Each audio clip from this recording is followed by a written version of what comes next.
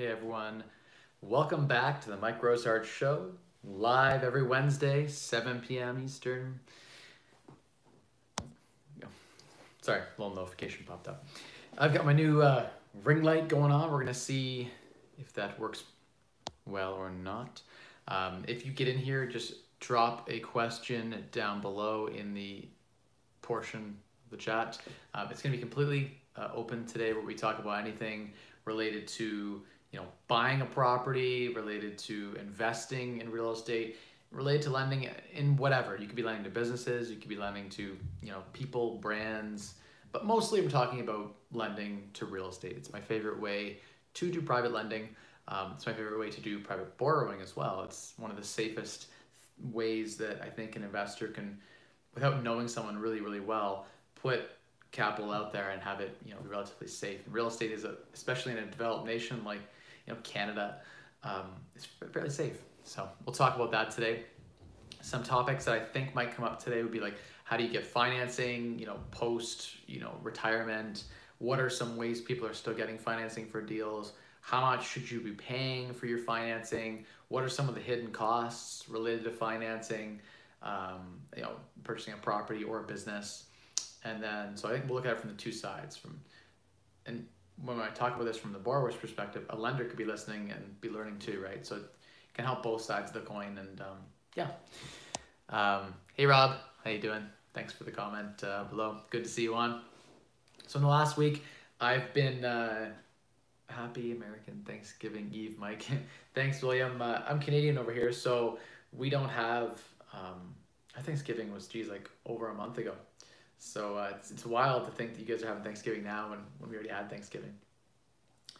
But over here I've just been working away on selling a few more properties. In the last week we had a property that we listed at $599. It sold for $712,500.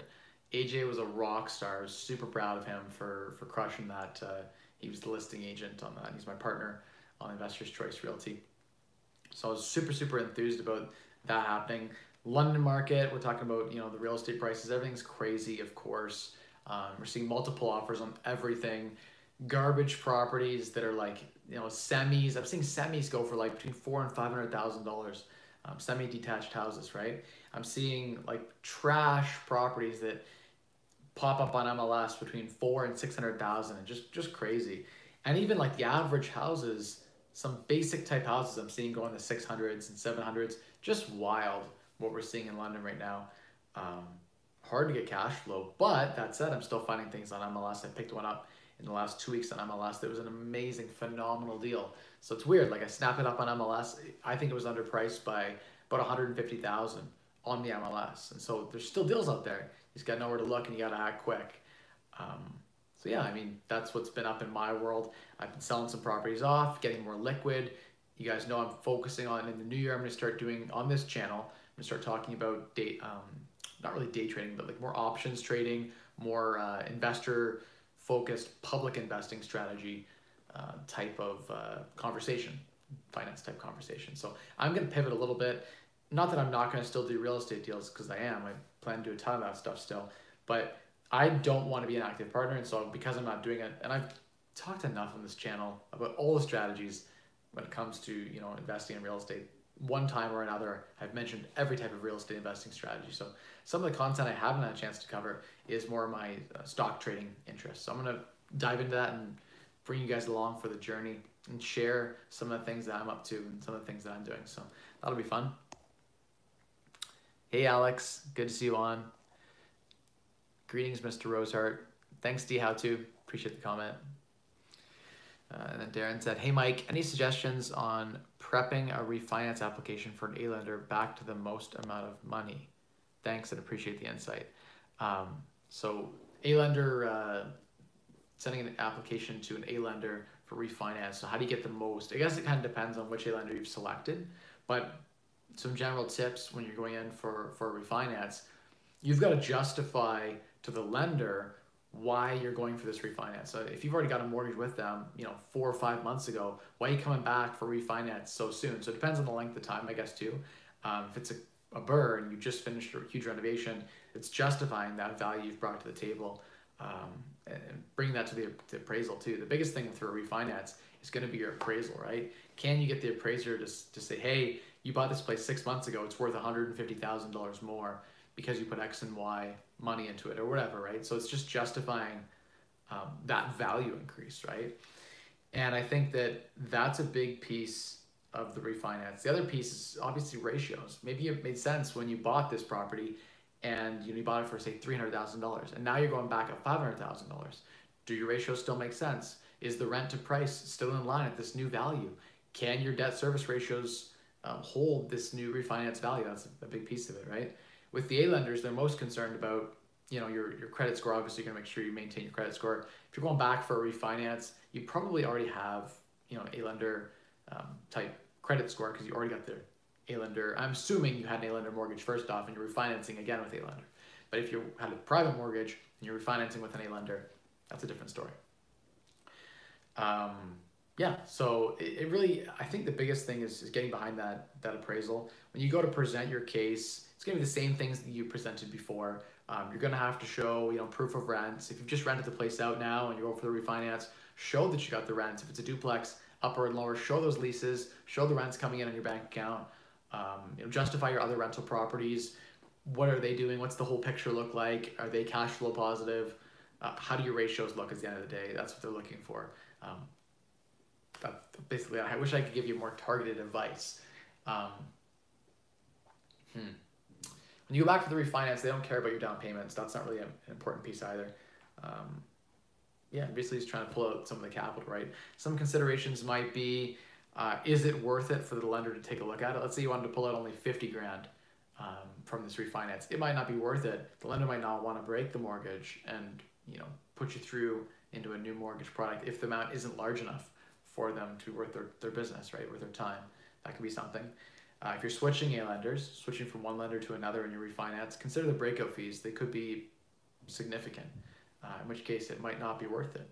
You might look at it and say, hey, the breakout fee is $20,000 to get out of this fixed 5-year mortgage from X lender.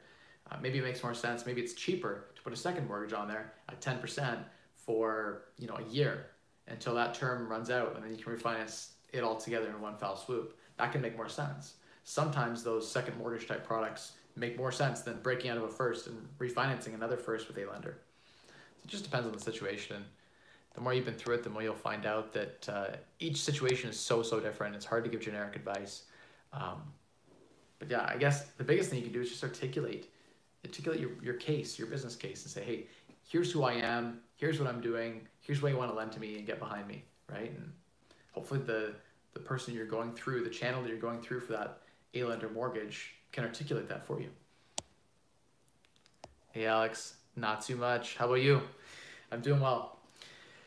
Alex Ravenku says, do you think that interest rates will be in the 2% in 2 years? Bank of Canada did mention 0.25 prime rate for 3 years, so I hope it's still low by the time I can buy. Alex, I think in the near to midterm, so call it like the next year for sure, the Bank of Canada has no business raising interest rates. The economy is not doing well. We're going into another sort of lockdown, similar to what we had before, especially in the major metropolitan areas. And that has, that has consequences, right? On small businesses, it's going to crush people. It's almost like an economic reset in a lot of ways for some of the middle class that are struggling, like the small business owners and the people who are working are now laid off or whatever because of this COVID lockdown again, right? So there's going to be ramifications of that for another year, 2 years, 3 years, 4 years, I think, to be honest. And despite the stock market roaring to all new highs, most of that isn't real, right? We're looking at the price of the Dow in USD or in Canadian dollars, and they're printing so much money that the value of the dollar is going down. The absolute worst thing you can do right now is be in cash, in my opinion. Like the value over the last 6 to 10 months, if you're just sitting in cash, the value of your cash has dropped at least 10%. So get your cash invested, have it grow something, right? So that it's not just sitting there rowing to inflation. But do I think, I guess the short answer to your question is, I don't think the rates are coming up anytime soon. Our economy can't handle it right now. Also, the government would never raise rates during a crisis like this, because it would put a strain on business owners they're already feeling it from every other angle. They couldn't hit them on their loans too, right? They want people to borrow. They want to stimulate the economy. Money's almost free right now because we're in such financial turmoil. It's the only thing injecting, some strength into the economy. So yeah, I don't see it happening anytime soon. That said, we could recover and rates could float back up. I mean, as soon as the economy recovers, as soon as we're over this, the vaccines and various levels of effectiveness trials, and it's coming to market soon, right? So once that's a thing, and the COVID lockdown stuff is all done, the economy might just bounce back pretty quick. It might take only a year for us to bounce back to new levels, right? And that's the beautiful thing, is that we can recover pretty quick from this. So I think that with the low interest rates, we'd be poised to have a recovery. And I do think that it's one of those things where right now you should take advantage of the low interest rate. You should be levering up. You should be borrowing debt at.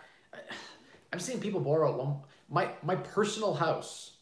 I have a mortgage of 1.345 5-year variable. 1.34. That's the interest rate I pay on my house. So like, it's ridiculous how low interest rates are right now. I'm hearing stories from people of like 1.5-year 5-year fixeds here in Canada on 25-year amortizations. Just wild cheap money, like almost free.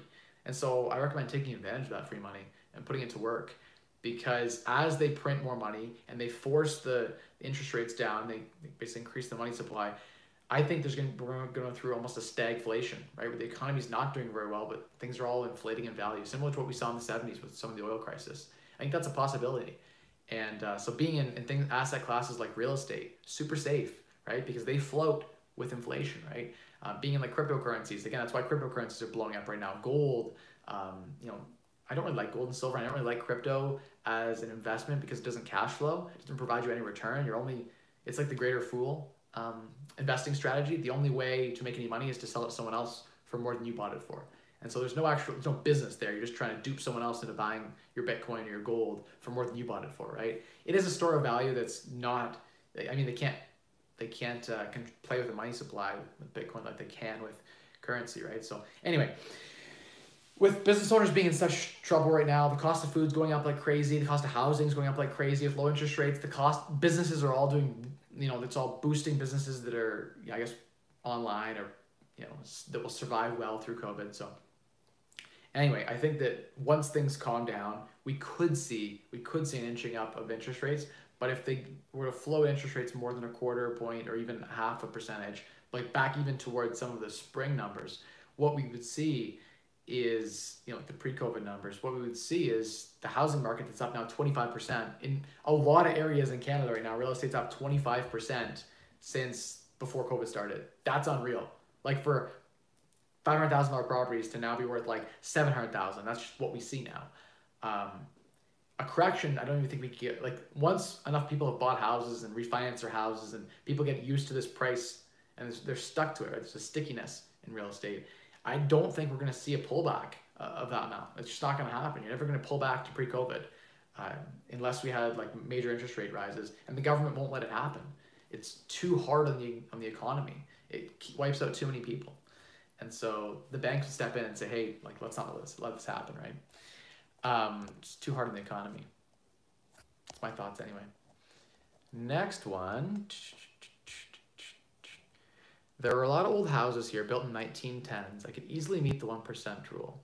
Is it ever worth spending a significant amount of money renovating a house that is old? Thoughts on houses in general? Roy, good question. I think that it depends, right, on what has been done in the house. As an example, I've seen houses built in 1900 that are nicer than houses built in 1990 that have been renovated inside and are beautiful, right? So it's hard to say. The year built doesn't really, I think the year built doesn't really justify the condition of the house. The question is, when was it last renovated, right? And if 1970, someone rebuilt the house inside and out, right, then it could be just as good as a house built in 1970, right? And some of the stuff you see in the old days, I've seen some solid properties built with like, giant timbers in the basement to carry across loads, and just quality, some of the quality and some of the product, like some of the hardwood floors and things you see, better quality than what they're installing today. So there is something to be said about the older houses. And if you go old enough, sometimes they predate asbestos and things like that, like the asbestos pipe wrap that they started using in like a lot. They did a lot in the 50s and 60s. Sometimes you avoid that stuff in the super old houses, or it's been already remediated. So just things to look out for, of course, like knob and tube, that kind of stuff, like lead paint, asbestos, all that scary stuff, formaldehyde and your insulation and stuff. Just looking out for all those things that could have happened over the years, vermiculite, type asbestos insulation in the attics, that kind of stuff happened. Let's say you bought a property in 1910 and 50 years ago someone put insulation in it, right, at the wrong time in the 60s. So with old houses, there is a chance that stuff will happen. Get a good home inspector or learn how to inspect yourself and you won't have those problems, right? That said, just because it's an old property doesn't necessarily mean it's a bad one. So just be careful. There could be a lot more repair costs. In general, you should expect that. Well, it's so hard, right? Because you got 1910 buildings that have brand new roofs on them that have better roofs than a property built in 1995 because the roof would be newer, right? So it just depends on what is the age of the roof, what is the age of the plumbing, the electrical systems, the mechanical systems. Look at the structure of the building, look at the windows. If it's got its original old windows, budget 20, 30,000 for new windows if that's a thing that's important to you. I have an older property that I'm thinking about in my portfolio, and it has old windows. We put a second aluminum window on, so it's got like storms on it, and it's decently efficient. It's not worth 30 grand to replace all the windows. The tenant's happy there with the windows that exist. They don't leak a ton. We've caulked them all nicely. They're nice historic windows. Leave them. It's okay. Sometimes you can leave the old windows and it's just fine. If a window breaks, you repair it, right? And so there's something to be said about like the incremental value of upgrading those windows. On say $30,000 to do the windows, it might take me 60 years to get that back in heating costs. So it's not worth it to do it. And so in some cases, it might not be worth it. You run your numbers. And if you're looking at new builds versus old buildings, you might find that the cash flow after you factor in increased repairs and maintenance and all the kind of stuff that's going to go along with an older building, you might find that the cash flow is worthwhile. And in some cases, it is for me. I bought a lot of older buildings and it's made sense. So it's very situational. I think old houses in general can be gold mines if you find the right ones. They can also be money pits. So just do your research. Do your due diligence. William says, Mike, it seems like if I go FI, rents would make up 60% of my income and stock gains 20%. So I need to occasionally sell a property to get the last 20%. I was wondering if you ever had something similar. Not similar to that, in that when I retired, very similar actually. When I retired, I think my rental income was going to support, I had enough rental income to support my entire lifestyle 2 times over. So I was in a position of being very conservative with rental income.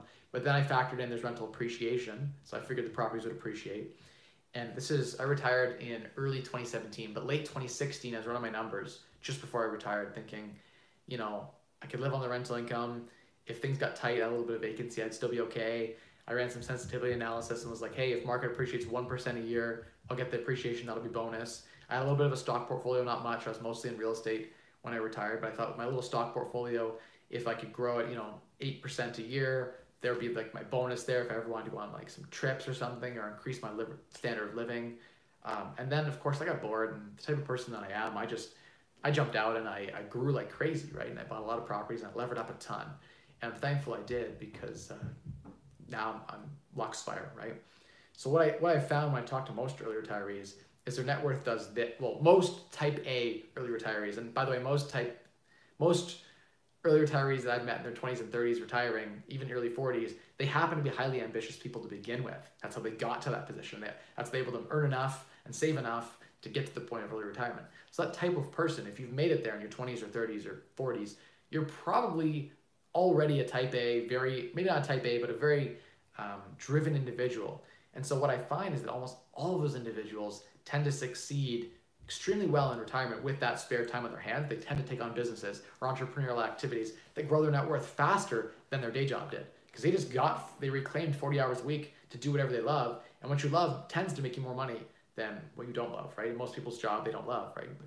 More than 3/4 of people hate their job or are at least dissatisfied according to a Gallup study. So if you're the 1/4 or the 23% that are, I think it's 22.8% that are blessed and actually don't hate their job, like that's amazing. At some point you will, statistically speaking, you'll have a boss you don't like, you'll have a change in management, you'll have to shift jobs, whatever. So you should still prepare for early retirement or a version of financial independence where you can work at the job you want. But what I've found is that the net worths of the individuals who retire within 5 years is almost always doubled. Maybe that's because a lot of the people that I talk to are in real estate, and the real estate market has done extremely well, or they're in business, and most of the people I know that are FI with interest in different businesses have done extremely well. Look at the stock market in the last 20 years even. It's been crazy. So it's been a good ride for everyone. Who knows what the future is going to hold? I think if they keep printing money the way that they have, there'll be so much growth that it'll just be wild. But William, I think you don't need to worry. I think you can do a sensitivity analysis and say, okay, if I have a vacant unit or two, am I okay? If this happens, am I okay? Did you factor in, mortgage pay down? Did you factor in more real estate appreciation? Remember, if you're levered up and your property appreciates 3%, your down payment equity just went up 15%, right? So every year you potentially could grow in a significant amount of way with real estate. And yeah, I mean, the stock portfolio, I think that's a key piece too. That was the way that my in 2017, I kind of sat down and said, if I sold off all my real estate portfolio and just put it all in stocks, I could live just on a 4% dividend. So the 4% safe withdrawal rate was what I used as my backfall. I was like, okay, I'm definitely good. I can quit my job. But you can retire with a lot less money than the 4% rule dictates and be okay if you're willing to actively invest and manage your portfolio. Next question.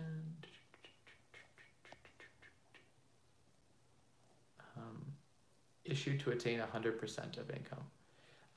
Yeah, and I've met people too who occasionally have taken on one active flip a year. William, you could do one flip a year. You could do, pick up a part-time job. There's lots of things you could do actively to supplement that income too, right? And not be chained to a desk. And it's a better alternative, I think, for a lot of people. Parappa says, hey Mike, how do banks look at student housing rental income? Will they use full rents to help you qualify for the next mortgage? Most of them will, but on that property, they don't like most A-lender banks don't like student rentals, period. They much prefer to rent to like a single family or a duplex that's rented to family or seniors or something to that effect. They don't like student rentals because they increase risk. Chance of them burning your house down, the chance of them partying and destroying the house. The bank's thinking they're super conservative. They're lending you at a really low interest rate. And their goal is if you default, they can sell the property for top dollar and acquire back all of their mortgage funds, right? Plus some for fees.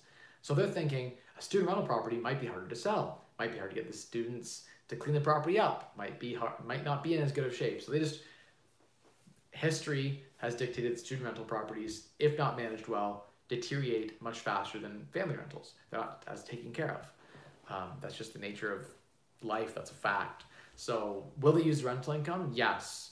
Will the lender require more down?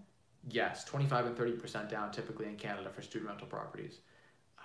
So just be careful. When you're trying to build your portfolio, what makes sense? It might make sense to rent it out, even if the duplex would do well as a student rental, rent it to family because it'll look better to the lender, right? So that's something to think about when you're trying to figure out your financing. Student rentals are not desirable to a lender. They do not want to give you low interest rates and lend against student rentals. There are a few banks who will do it. They tend to have a little rate premium attached to that mortgage product and tends to have a little bit higher down payment. But yeah, they will use that income. Okay, next one is, I'm moving fully to Canada in about 1 to 2 years. How do you think the housing market will be doing then? Probably red hot, to be honest. Will there be a good time in the near future to start investing in rental properties? Well, with investing in anything that is solid and long-term, highly desirable, the best time to invest is yesterday. I think any solid company out there that you're looking at, any real estate, property on the market, by and large, the best time to buy is today, is now. I don't think it's right or smart to time the market on real estate does this, right? There's some volatility, but it does this. Maybe there'll be years of flat, maybe there'll be some slight decline, but over a 10-year period, you will for sure lose. I have so many people message me and say, hey, I'm waiting 5 years to buy property when it all crashes. And I'm like, think that through. When would the government ever let real estate crash? They wouldn't. They won't. It's the number one driver of GDP in Canada. It is our strongest piece of the local economy. So think about it. Think of all the things that lawyers, accountants, realtors, contractors, all the people that supply the materials to build new houses, to repair the existing, all the tenants and people that rely on the real estate housing market. Just there's too much tied in to real estate success. And the banks, which have all the money in Canada, right, that are driving our GDP, they're like a large percentage of the Toronto Stock Exchange. Guess where all their money is parked? In mortgages, in real estate. So do they want to see a decline? No, they don't, right? It won't happen. A major decline will not happen. More than 10% the government steps in. So for those people waiting for the economy to crash more than 10%, it's not happening. Unless, well, you might as well just start buying options on like rioting and looting in the streets, because that happens before the real estate market crashes, right? Like the world starts falling apart before real estate completely crashes. Now, I mean, like what we saw in the late 80s, where there was, a flat market, down 1-2%, a 5-year period of no appreciation. Those things can happen. We could be flat for 5 years. There could be a pullback, but I don't think a major one is ever going to happen. What they would do is they basically print money to keep the price of real estate relatively flat. There could be a short-term fluctuation. Like during COVID, we saw 10-20% discounts for some properties for a short period of time. There was a lot of people who chickened out and were afraid to buy. And so if you were bullish right during the worst of COVID, during the lockdown, there were some great deals on real estate. I saw duplexes here in London that could sell for 30-40% more right now. And if you were smart and ambitious during that time, you could capitalize on that fear. But that was for like a week or two. Then the market got smart again and went hard. But I mean, there are always opportunities in real estate. There will always be that property that is worth 30% less that pops up in MLS. The agent's not smart, the seller's not smart, and you can jump in and buy it. That'll be it all the time. If the market cools a little bit, which I think it will in the next year or two, then you can be more, I guess, aggressive in your offer strategy. And then you could get some deals. So I think there are better times to buy than now. But, well, actually, that's not true. Seasonally speaking, there is almost no better time than to buy right now in November, December, and early January. December is historically 12% lower sale price than the spring every single year for the last 25 years. So every single year, the only time you should be buying is like November, December, but there are obviously anomalies, right? That's on average, right? Houses don't look as nice in the winter, people aren't as competitive around Christmas, etc., so forth, right? So if you are looking to buy in the winter when it's cold. Hey, Mike. How to get the best commercial rate loans? Everything I'm finding is 6.5% and 3,000 buy down to only 5.5%, or is this pretty average? Philip, I don't know where you're looking, but I was talking to a credit union today, and 3.5% for commercial rates is pretty normal. Depends on what commercial property you're trying to buy, or if you're looking at to buy a business. When we bought our business in Toronto there, I think it was prime plus 1.5 was what we qualified at. Now that was just a GSA on the business, right? So that was like business lending. And we weren't the most desirable business, and we were kind of a bit of risk there, right? But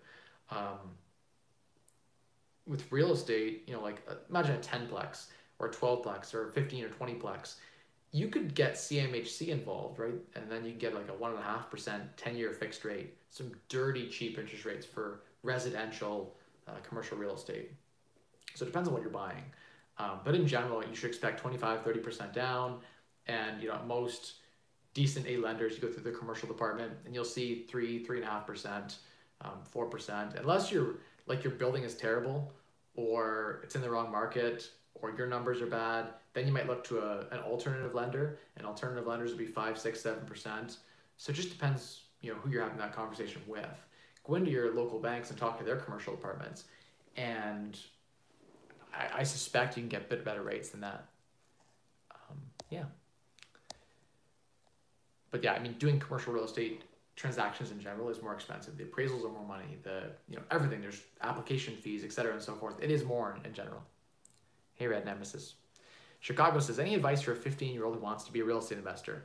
Start shadowing someone who's in the field now. Work for them for free for the next 3 years, or even like on a part-time basis, whatever, just to learn, just to soak up the knowledge. That's the most important thing you can possibly do. You can't invest in real estate till you're over 18, but from now until then, you could learn a ton. You could get involved in the field and be ready to go when you get a little older. And you're going to need to get the capital at some point too, but the knowledge is really important. Alex says, Biden calling for $15 federal minimum wage. Inflation incoming. Yeah, geez. When they did that, so they did that here in Ontario. They raised our minimum wage from $10 to $14. It was a 40% increase in minimum wage. And you went into Subway, and the $5 footlong became an $8 footlong. And no jokes, you walked into like literally within a 6-month period, you went on Kijiji and Facebook, and all the rental units were up 25%. So the best possible thing you can do when minimum wage is going to go up is invest in minimum wage rental properties, the 1 bedrooms, the 2 bedrooms, the 3 bedroom units. They're all going to jump up in value. When you give people more money, they can afford to pay more for their housing. So everything just rises. It doesn't fix any problem at all. I guess it helps the people who are on fixed rent. Anyone who's already got an apartment on a fixed rent, there's rent controls in place and they can't raise rents. Those people, they do a lot better. But that is true. That will boost inflation a ton. The people who benefit from that are the people who have all the asset classes. I'm sure it doesn't hurt Biden or his companies to tell it to raise minimum wage. It probably helps everything. It really only hurts the people who are on fixed income. It really hurts the people who won't ride that inflation bubble. Caleb says, hey Mike, thanks so much for your time doing this every week. Keep it going. This helps so many. Thank you, Caleb. Appreciate that. I try to just help as many as I can every week consistently. Some weeks I don't have great topics. Some weeks you guys guide the conversation.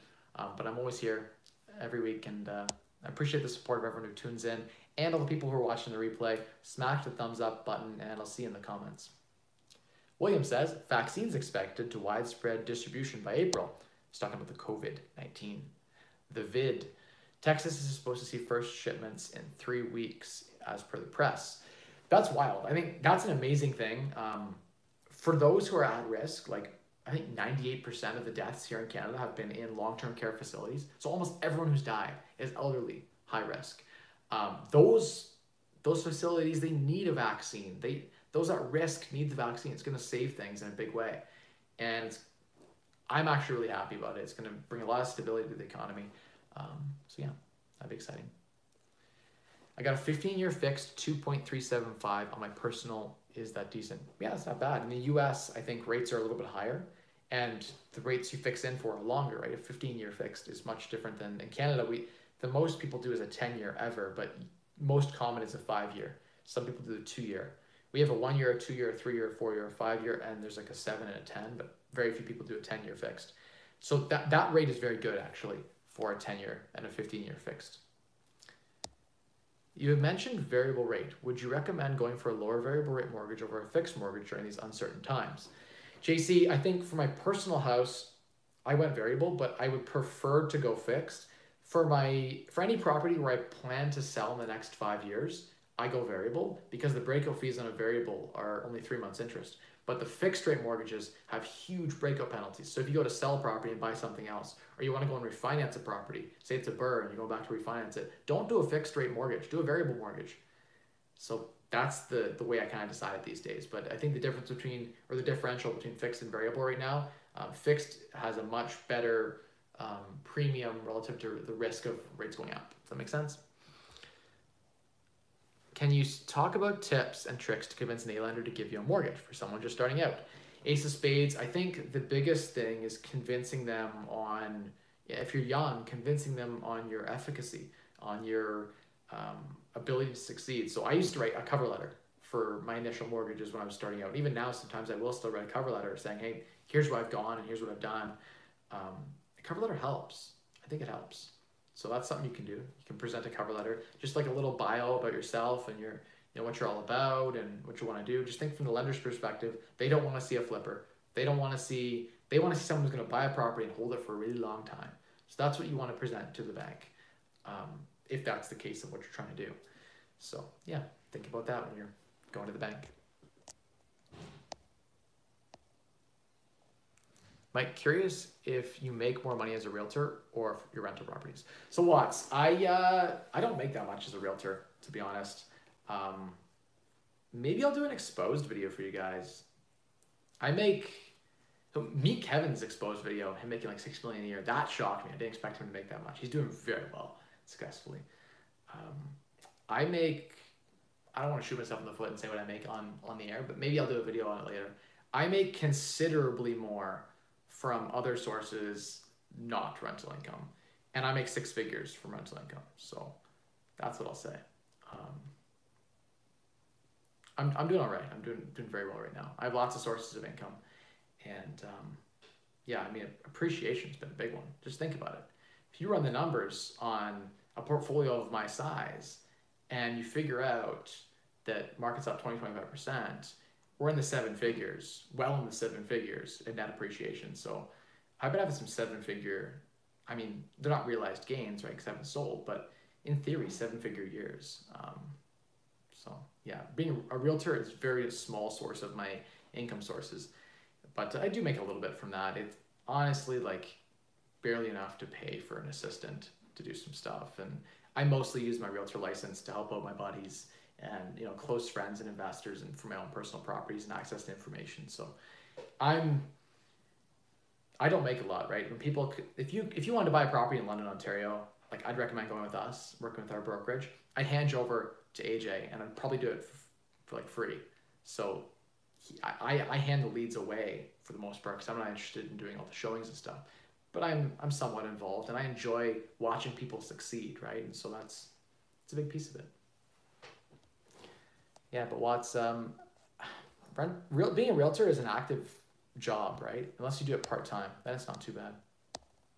So I wasn't really looking for a full-time job myself. Came to say hi. Hope you're doing well. Thank you, Kaylee. Next one is, what are some good options for small business acquisition financing for $1 million? How much down is required? What will be a good rate of interest over 10 years for SBA? So, when you're buying a small business, there are lots of ways to finance it. You could get creative with the vendor and do a vendor take back. And every business that I would ever get involved in, a vendor take back is required. That means the vendor should be providing some of the financing. They have the equity in the business. They should have some skin in the game. Whenever I'm buying any business, I want the owner to stay on for a period of time to transition, and even indefinitely, I want them to have a stake in it, something to lose if it doesn't transition well, right? So that's important. I think a big piece of it should be a vendor financing, and the bank probably wants to see that too. They want to see that you have some skin in the game, and that the vendor who sold you the business has some skin in the game too. That increases everyone's level of comfort. But yeah, you go to your local credit union, go to your local bank, and have a conversation with some of the business advisors. TD, BMO, Scotia, all the major credit unions, they all have a division that likes to lend to small business, and they have an appetite for cash flow businesses. So if you're buying something that has cash flow, they're hungry for it. They'll lend you like prime +1, in some cases less. So yeah, you can get financing fairly easily. There's a division like for small business versus medium business loans. And I've never been in the large business space, but there's also lots of brokers out there that deal in this space that have connections. We used a broker, and it was a fantastic experience. They referred us into Bank Channel, and it was great. You need to have good projections. You need to have a good business case built on the business, a business plan built on the business, a couple of years of financials. They're going to grill you, right? So you got to know that business cold. You got to have a good business sense. If you're going in there as someone who doesn't understand business and trying to buy a business, good luck, right? You got to be able to speak the language, and so familiarize yourself with all of that before you go into that process. Xenocryption says, "Hey buddy, I'm back, and now I have a question. Is it a bit long? It's a bit of a long story. Do you have patience to hear it out?" Maybe. I'm almost on the stream. I have like 4 minutes left, so if I see your question down below and I can answer it, I'll do my best. If not, jump in the comments after the stream, and I try to respond to every single comment. And if I don't, go and comment on it again and bump me so I get a notification so I don't miss it. Which app or brokerage do you recommend in Canada for options calls? I bought PTLR stock early this month, but I want to do calls now. I don't want to promote any one brokerage. I wish someone would give me a affiliate so I could just pump them. I'll get into it. I'm gonna do a video on some of the maybe Interactive Brokers, maybe Questrade. Maybe I'll get into it. I'll talk about that in a bit. Not on this stream. I want to do a whole video on that. Midwest says, would you ever consider moving to the US for any reason? No, I don't think so. I have no interest in living in the US full time. I do plan to spend 4 or 5 months a year in Arizona or Florida. I'm not sure yet, but one of those 2 states long term. I'd like to spend some of my winters there, but logistically, we haven't figured it out yet. Alex says, I'm just scared same thing as in 1889 might happen. Apparently it took about 12 to 13 years for prices to come back to the same, adjusted for inflation. That is true, actually. That did happen in real estate, and it did take 12 to 13 years to come back if you adjust for inflation. Prices were, relatively flat. There wasn't a huge drop. It was, it depends on which market you're looking at. Were you looking at London or Toronto? They all operate a little bit differently. And they were in a different environment too. Let's think about that. That there was like interest rates back then were like, you'd walk into a bank, get a 17% mortgage. Like it was just a different time. And so real estate might have appreciated 20%, but inflation was 18. And so, there's like a 2% difference. When you're doing private lending back in the 80s and 90s, you'd be getting 30-40% interest. That was not uncommon. So it was a different time. It was a different set of circumstances, I think, than what we see today. But yeah, theoretically, we could see, relatively flat. Even then, we didn't see like a huge crash, right? We saw years and years of flat. And that's possible. Like we should plan for that. Thanks. Alexander says, hi, Mike. Love your videos. Thanks for all your help. Hey, no problem. Happy to help. Friendly white guy says, hey, Mike. Hey. Weibo said in London, realtors max out at around $200,000 a year. Yeah, one single realtor can't do much more than $250 a year. With a team, you can do a lot more. Like if you had 5 or 10 agents under your team, your own brokerage, that kind of thing going, you could make significantly more. I make less than 6 figures as a realtor because I'm not a hardcore realtor. I do it very, very part-time for investors that I want to work with. Like I turn down a ton of clients. I'm not looking to do it as a job. Like I don't grind it the way, like Weibo does it as a job. That's his thing, right? For me, I'm a real estate investor. Not even a real estate investor, I'm an investor. I buy businesses, I buy stock. I invest in real estate as an asset class as well. I do lending. But having the realtor, badge and access to all of that, it helps me. It helped me in buying businesses. It helped me going to the banks. So there's some advantage. It's added some value in my life. Thanks for the feedback though. Like button, just saying. Exactly. Friendly says, how long did it take to get the realtor license? Not long at all. It's pretty easy to get. I could do a video on that specifically, probably. Dedra, hello, how are you? Xenocryption says, I live in an older home in Toronto and I got it 10 years ago. Good job, because every house in the last 10 years has done very well. It's a good location. It's on a deep ravine lot that has access to 2 streets. So my plan was to divide the lot to 2 pieces and sell one part to spend the money to build or renovate something nice in the other part. Fast forward 10 years, and now I know the permit to divide the lot is not going to happen due to environmental committees. Oh, that sucks. Also, a cash source I was counting on to spend on my project is not available anymore. I'm left with the house that is not worth renovating with a leaky basement and a small footprint. I'll be putting lipstick on a pig. That sucks. And I have to sell another builder now. My agent says it can pull $850, $250 of which I owe on a mortgage. Doesn't sound terrible. Probably double what you bought it for, right? The market's been really hot. If you were smart when you bought it, it's probably worth more than double what you bought it for in 10 years. Initially, I thought I might move into a condo or a townhouse and get some cash in the bank so I can pay for pre-construction, but then COVID hit and I'm not sure if that's the smart route to go. So I'm stuck right now, not knowing what to do at this point. Any advice you can give me? Tough. I think it depends on your personal preferences, right? Like, as an example, I could propose to you selling that, paying off your mortgage, and having over $600,000 in cash, which you could load into various stocks or business that you love, and you could rent. And the rent to price ratios in downtown Toronto with COVID are favorable. You can rent a decent, nice condo for like under $2,000 a month if you know where to look for a deal, right? So especially with the winter and the second lockdown happening, it's a favorable time to rent. So you can get some rental arbitrage, meaning you could live in a condo in downtown Toronto for less than the cost if you owned it. It's cheaper to rent that condo than it is to own that condo. And so I would say, and tenants have all the rights in Toronto. So no one's going to evict you. And once you live there, like, good luck, right? It's yours, basically. And you can lock in, like, they can't raise the rent. You can lock in. It's like they can barely even keep up to inflation these days. So it's not a good position to be in to own condos in downtown Toronto. I don't think you should buy a condo in downtown Toronto. That's just my thought. Maybe you rent a place and you buy a pre-construction condo where you can put a very small amount down. And I think in the next 2 years, inflation alone, just inflation, the amount of money they're printing, will boost, and the cost of lumber and the cost of construction materials will boost the cost of that condo for the next couple of years so that you can sell it before you even have to close on it. That's a good investment if you want to invest in Toronto, is the pre-construction stuff where you're 2 years out with a tiny deposit. So find those guys who are desperate enough to give a small, tiny deposit, and you get that appreciation in the next couple of years on the full asset. Call it an $800,000 condo. You might appreciate 10%. That's 80 grand. If you put $15,000 down and you make 80 grand on that, that's a fantastic return with no carrying cost, just your deposit locked up. You can sell the contract, hire a realtor to sell the contract for you to someone else. So that's a great way to invest. If you want to, get some investment in real estate and hold on to, what if the price of, like, you're hedging basically against the prices of going crazy, right? Imagine the prices in Toronto go up 50%. You get that pre-construction condo for a $20,000 deposit or whatever, and if it goes up and real estate market goes up 50%, you have that price locked in. If it stays flat, you can sell it and get your deposit back. No harm, no foul. You rented a condo, you live cheap. So I think investing that money elsewhere is important. Don't hold on to the cash. That's the biggest thing, is you don't want to have cash right now. You want to invest that. Alex, no problem. Happy to help. William says, thank you, Mike. Please have a good week and appreciate your thoughts. Hey, no problem. What options would you give a person who only has 5% down for a place but wants to house hack for a while before possibly expanding? Try rent hacking.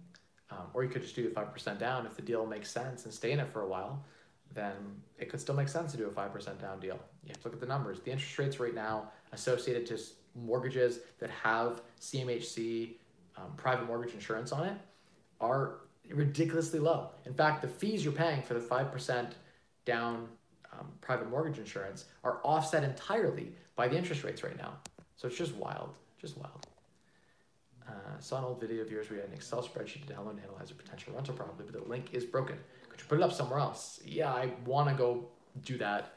Buy it, like, I let the website expire, but I should go buy a domain and set it up and download it and put it up there again. People have asked me for it.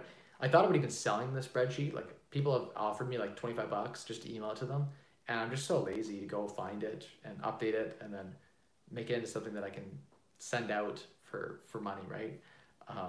It's on my to-do list to get that spreadsheet updated, and maybe I'll make like an ebook and give it away with the ebook, like how to buy around a property, add some tools like that, and then give it away as a small package, and then just donate all the money that I get to charity. That's been something that I've been big on. I'm speaking on November 30th at the Rise networking event, and all the money we're raising, we're over $1,000 raised so far. I'm just going to donate all the Boys and Girls Club London charity. They helped me a lot when I was a kid. Not London specific chapter, but the Sarnia chapter. But I like the organization a lot, and like 90 cents on the dollar goes towards helping local kids rise up. So I'm a big fan of giving back, and I need to be careful in how I spend my time these days, and I spend not enough on YouTube, to be honest. So. Okay. Thanks for taking time. Hey, no problem. Happy to help. Happy to help. How do you find good contractors to rehab your home? Trial and error or referral. And even referral, you got to be careful. Sometimes contractors are good for a while and then not so good. Mike, is there a way I can reach out to you offline to have a chat or perhaps consult?